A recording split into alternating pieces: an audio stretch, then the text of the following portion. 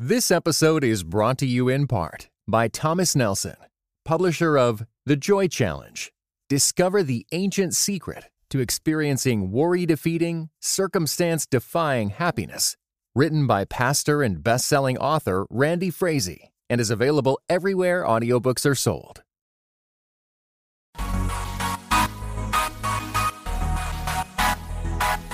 Dynamic voices for a diverse church. This is Pass the Mic. Welcome to Pass the Mic, Dynamic Voices for a Diverse Church. I am your temporary co-host, stand-in co-host, Bo Ewerk.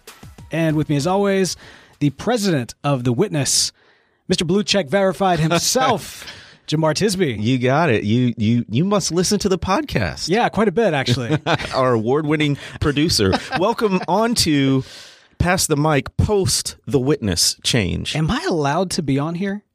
I checked with the administration, and they said you're a green light. Okay, gotcha. My card checks out. Yeah, it does. I mean, it is a black Christian collective, you know. No, Right. These are jokes, folks. Bo has been with us from the beginning. He's our award-winning podcast producer, and there's no more fitting occasion, really, for you to come back on. Man, we are right here in my home city, the capital city of Mississippi, Jackson, where Podastery Studios is located, where when we first came back as The Witness, all of those amazing, high-quality, pristine podcast episodes were all from right here in this studio.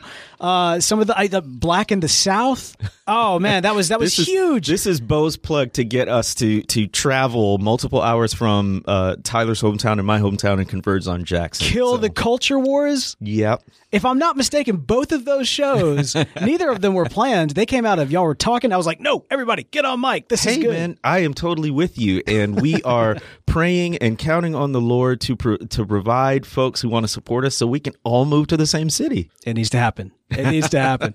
Well, this is a great city to be in, and it's an interesting day to be here. In many respects, it's a great day to be here because we are celebrating the bicentennial of the state of Mississippi with the opening of two museums, the Mississippi Museum of History as well as the Mississippi Civil Rights Museum. Two museums, they're interconnected. It's a very interesting kind of architecture in the way that it comes together. I think the branding is gorgeous. And two museums that the people of Mississippi have been really excited about. Yeah. So this is, as you well know, having grown up here, a lot of times I'll say America first, but Mississippi in particular has a hard time acknowledging the past because of racism and white supremacy in particular. And folks we don't like to go back to those places. So these museums are significant because they are a physical embodiment with a whole lot of work and money put into them to tell the real story of Mississippi's history. And so it's the entire statewide history, which would encompass Native Americans, the Choctaw and the Chickasaw. It's their land. We're just hanging out. Even the origin of those two tribes, man. Like when you first go in, like when you first walk into the History Museum, right. You're presented with the origin story of those two tribes. And I was like, how did I not know that? Exactly. We don't know the history. So it's about truth telling. And what we learn as Christians is that truth telling leads to peace, leads to harmony, leads to justice, because you can't have any of those things without a foundation in the truth. And so the museums are shedding light on that. So it's a really significant day in the history of Mississippi. It's the bicentennial. It's these two museums. And yet there was, to me, sort of a cloud over the whole event, at least coming into it. Yeah, it's difficult to even talk about that cloud because of this day, and because of these museums, and because it is something that I think those of us who are here have been really looking forward to. It's an odd unifying kind of day when you embrace your history. Mississippi, it's the ground zero for the civil rights movement, and if you are from here, if you are especially multi-generational from Mississippi, if you walk into both museums, but especially the Mississippi Civil Rights Museum, you see yourself in that history. And there are really hard pieces of that to digest. But the fact that we want to celebrate that digestive process, so to speak. There's the fact that we want to celebrate that as a state is a huge move for Mississippi. And so I think that it kind of shows that as the people of Mississippi are really getting behind this, our governor doesn't really get the people of Mississippi or the point. Sense of what the day is, because as you are alluding to, he did about, I guess, a week or so ago, I mean, if even that, invited the current sitting president into to come to the event. Now, yeah, I believe that invitation was extended a while ago, several months ago, but the president didn't confirm. Gosh. No, it wasn't public, and the president didn't confirm until just recently. And so, yeah, that's the cloud. That's the cloud. And so here's what happened. He was invited. There was some righteous backlash to that. I think it was actually Talamika Bryce who said that she was just in mental tailspin from just how from how wrong it is to have this president be the first speaker at a civil rights museum in Mississippi. Right. Like it's just there's so many, and then the fact that it is Governor Bryant who, among other things, is one of the primary reasons why we haven't been able to change our Mississippi state flag. We'll talk about that a little bit later. It's just, I mean, it's almost like in order to explain just how problematic this is, like to correctly explain how problematic this is, you do have to do some untangling. Right. Well, for me, I mean, it was just so deflating. Right. I mean, I'm a historian in training. I'm geeking out about all this stuff. I love it. I've been looking forward to it for at least a year. I told my wife last year, I said, honey, I don't know what's going on, but I'm going to be in Jackson for the grand opening, God willing. And right up until Trump confirmed that he was coming, I was just nothing but excited. As soon as I heard that news, I was like, this is contrary to everything that these museums stand for, because as I said before, it's about truth telling. And the president is the king of fake news. you know, I mean, and so it's the actual antithesis of what these museums stand for. Not only his rhetoric has been divisive, bigots find they portray him as, we've got our man in the White House. They feel emboldened. And so on this occasion, right? Yes, it's two museums opening, but the Civil Rights Museum and its significance and this president. But I'm with you. A lot of the responsibility lies with the governor. Oh, absolutely. I mean, that's the thing. Like, you know, I don't understand where our governor is coming from. I've never been able to get a read on the guy. And I mean, like, you know, we're here in the capital city. I'm known. Yes, you are. You're an award-winning podcast producer. Thank you for that. No. Seriously, we're walking around. Everybody's like, hey, Bo, hey, opening doors. Yeah, it's not quite like that. A little bit like that, but no. No, but I mean, like, you know, so we're here in the capital city. I've got a podcast production company in Mississippi that's going to come up in conversation from time to time. Like now that podcasting is kind of this darling industry that everybody's paying attention to, you know, we've been here since 2013 where we started the company and everything else. And so, you know, I am known by people and I know people. And I get invited to events around town. A lot of times those also are not because I'm known. It's because I was born into a family and a community that's pretty tight-knit and is asked to go to a lot of these things. And so, you know, I've seen the governor around town. I can't get a read on him. I don't know what his mindset is. Like, I don't understand how you could be so tone deaf. Right.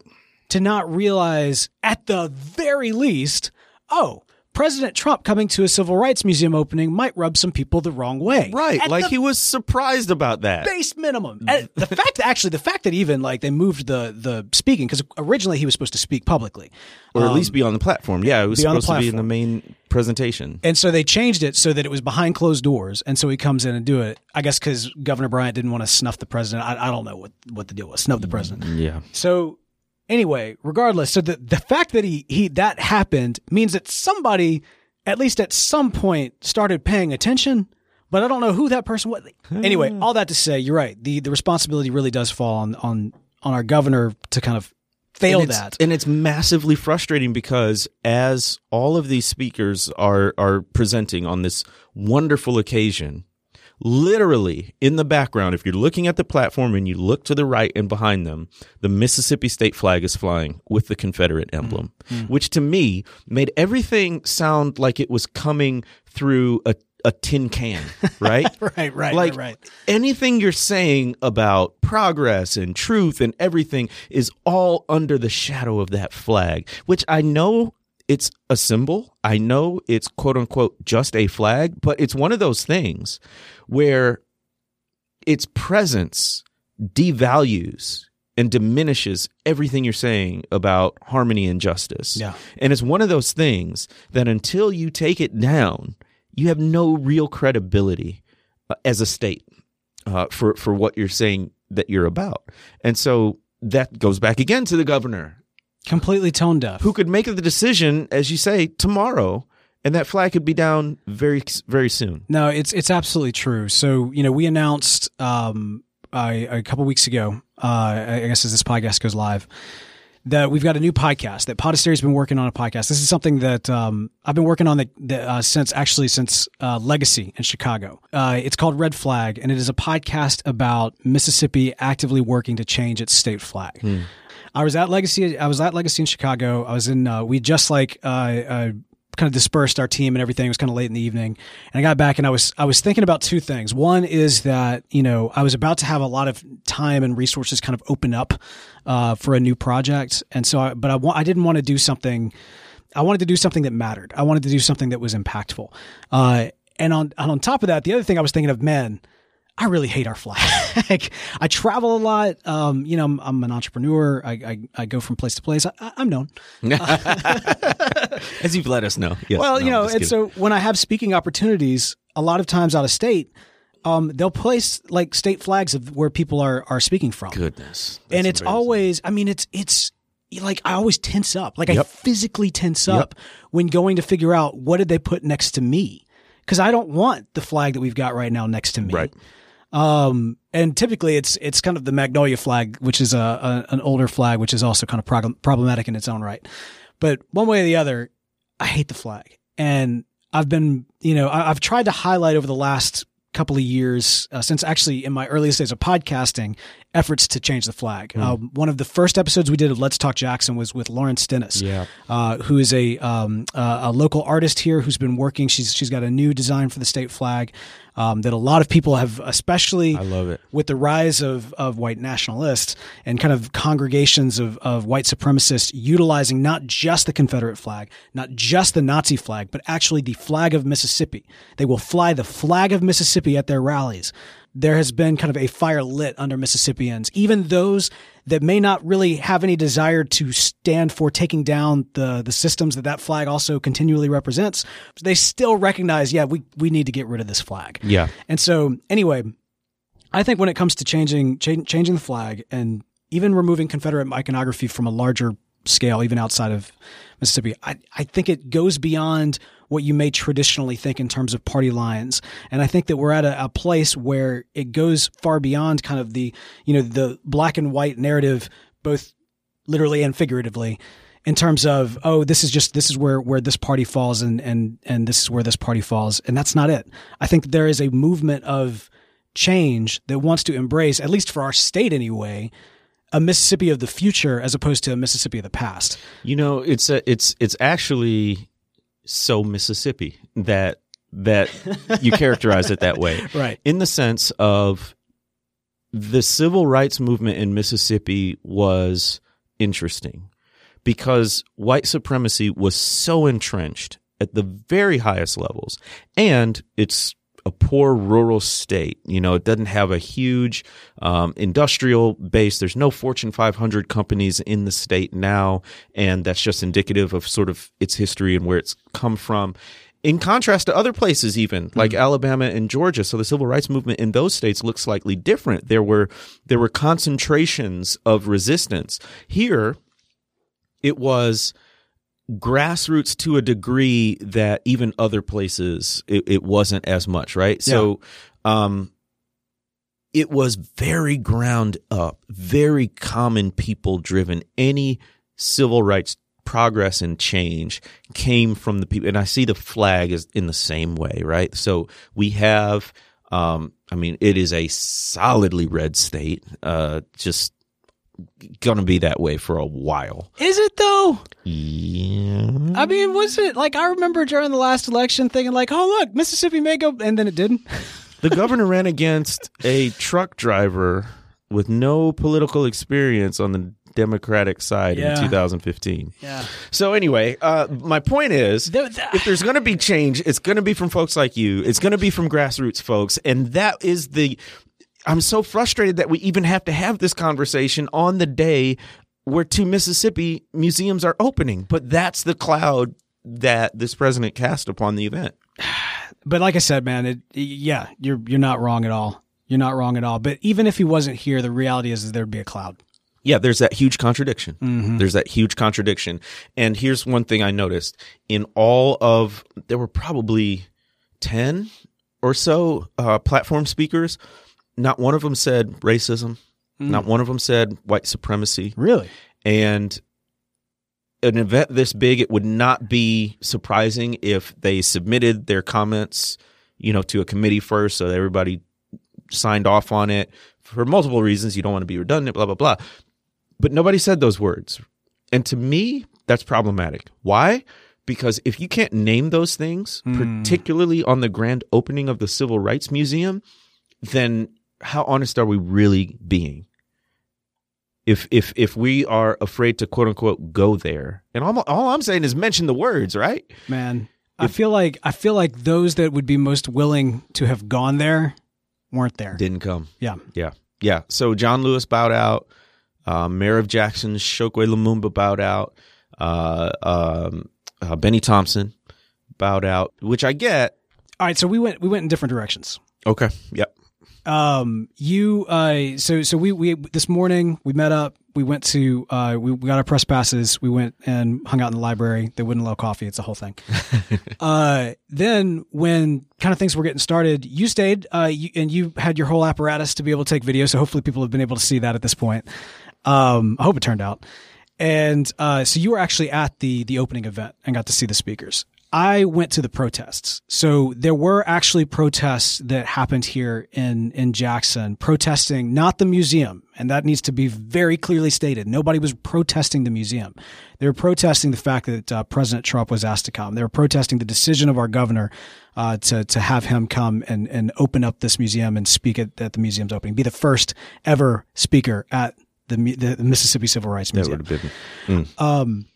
The protest was very well attended. It was a peaceful protest. I've with the work with Red Flag, this podcast that we're doing about the Mississippi State flag, I've been able to attend and actually interview specifically a lot of people who have been working towards changing the flag. And there was a lot of the same faces, a lot of the same people, and there was a lot of actually the same momentum behind this movement to send a message. It was planned to be a very, very peaceful demonstration. The goal was that they were going to turn their backs on his car as it was arriving. Last minute, they changed up the entry point into the city. Look at that. Yeah. And so instead it became more of a demonstration. There was a anti-protest. There was a protest to the protest. What did that look like? Well, he was one guy and he was carrying a big sign with our state flag on it. And a link to a website that says basically honor the 2001 referendum, which, for those that don't know, officially made the state flag, our state flag, for the first time in decades. And so it's one of these things where, to me, like, I get it. Like, you're right. There's a lot of Mississippi that is what people think of when they think of Mississippi. But I guess I'm here in the capital city, right? I'm in Jackson. And Jackson isn't necessarily Mississippi. Right. Austin's not Texas. Atlanta's not Georgia. Right. And Jackson's not Mississippi either. Right. But I would hope, at the very least, that the massive amounts of turnout and the chants, which were not just the, traditional, since it's Trump, impeach Trump or something of that nature. It was, the no hate in my state. It was take it down. And it was really, there was a lot being communicated as a lot of these rallies. That ends up being the case, as it kind of becomes this catch-all for frustration of kind of the oppressive policies that we've had to live under both federally and locally.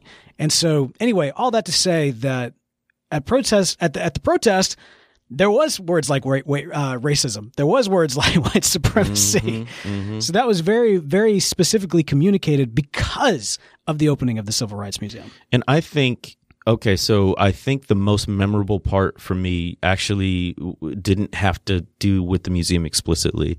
It was a press conference that we were able to attend, which, by the way, is kind of cool, right? Like, we got press passes for the witness. Yeah, that was cool. That was cool. So anyway, you got into the super secret room. I didn't know about the super secret room. Well, we split up. We had more ground to cover. They handed you the high profile ticket, and then I got the 2:00 ticket. I'll tell you the backstory. It didn't even have to do with that.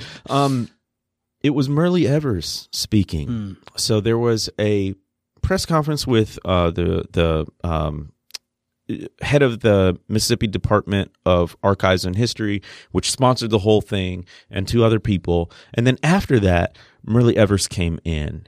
And what I love about it was she didn't wait for us. There were probably 20 different reporters in there. She didn't wait for us to ask questions. She just started talking, or preaching is probably a better way to describe it.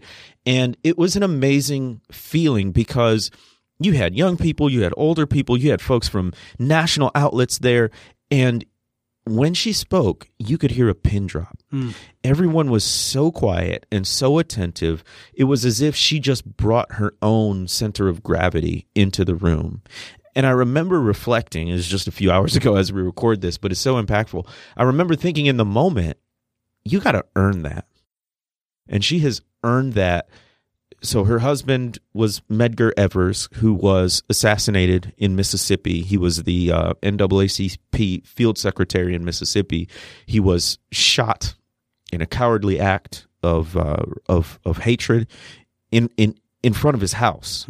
And literally Myrlie Evers Williams opened up the door to find her bleeding, dying husband, children in the house, everything like that. She went on to have her own career in civil rights in her own right. Right? Not just she was the widow she's the widow of Medgar Evers. She's a civil rights activist. And through half a century of activism, you earn the wisdom and the gravity that she had. And we got the video, so I hope the video turned out. I'm hoping we got some audio too. Yeah, exactly. Yeah. I had my mic up there. I was trying to be official. But folks, this isn't long ago. It's not. No. Like that's what I think. There's this disconnect, right? Especially in Mississippi, right? But I mean, well, you know what? No, nationally, there's this disconnect that we think that like, oh, this is all like hunky dory. This was like millions of years ages ago. No, like this is.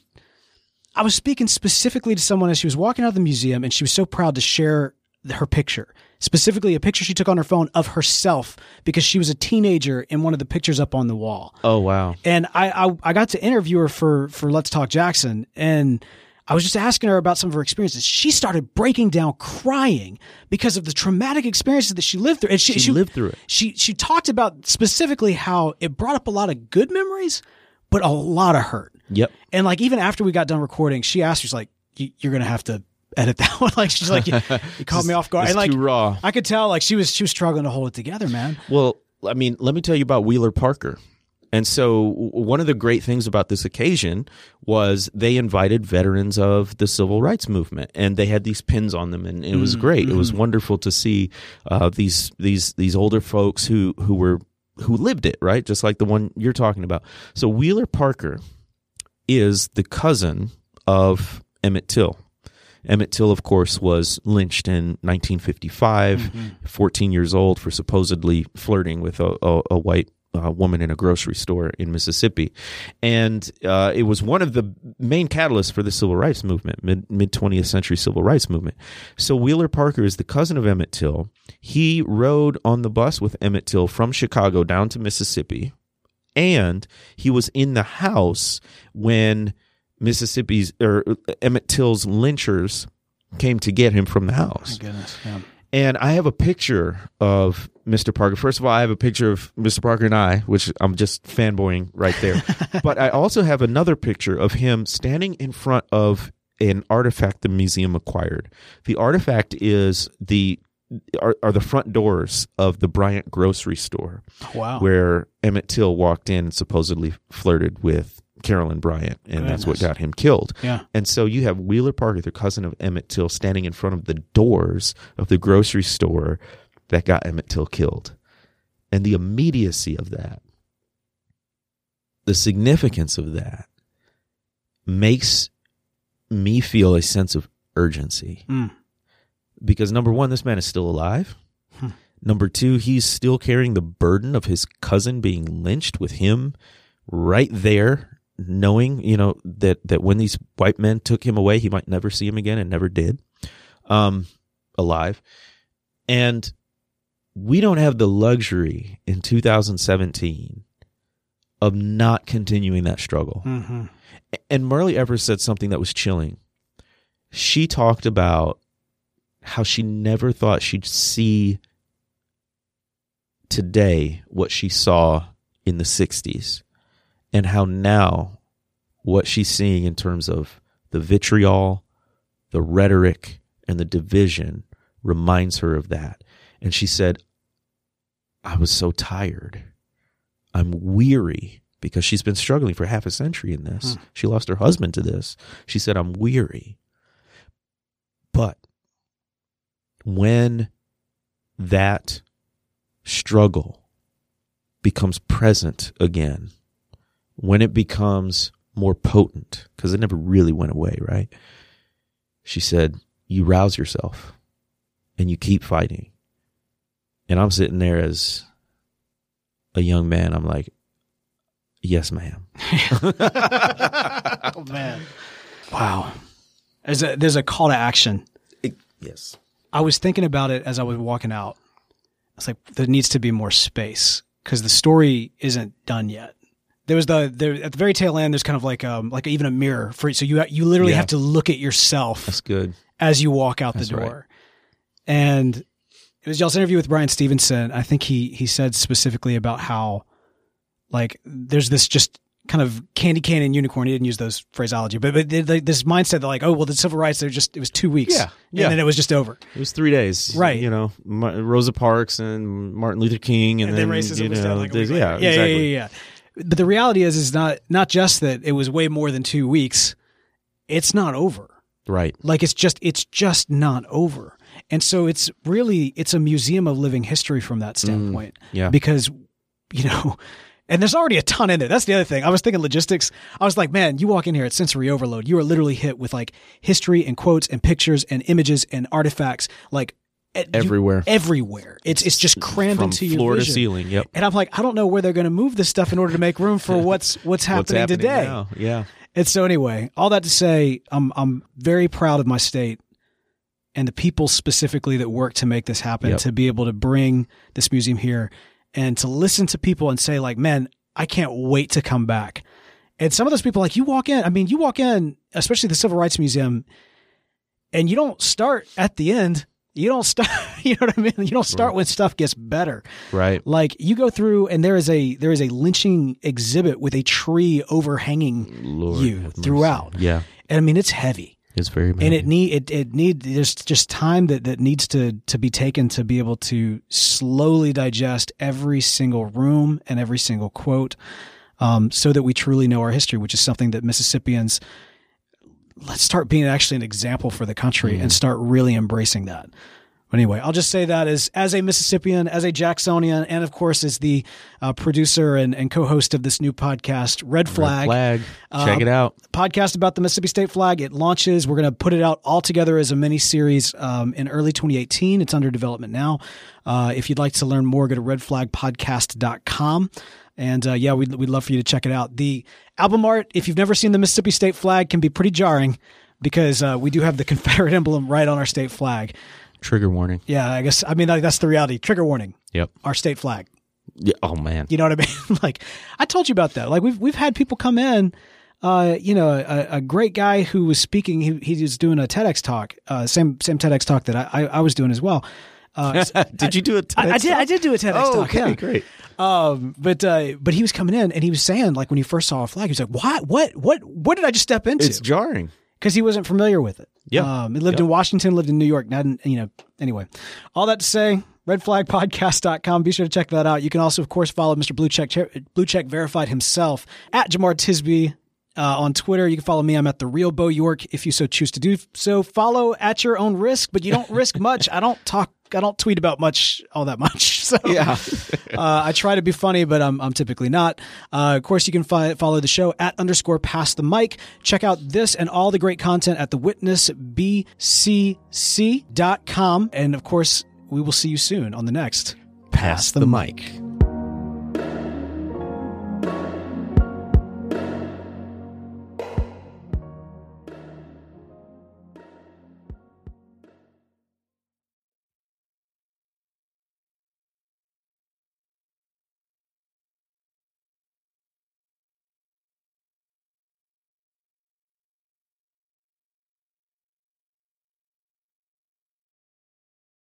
This episode was brought to you in part by United We Pray. United We Pray is a podcast devoted to praying and thinking about racial strife, especially between Christians. Come join us in praying for the unity of God's people.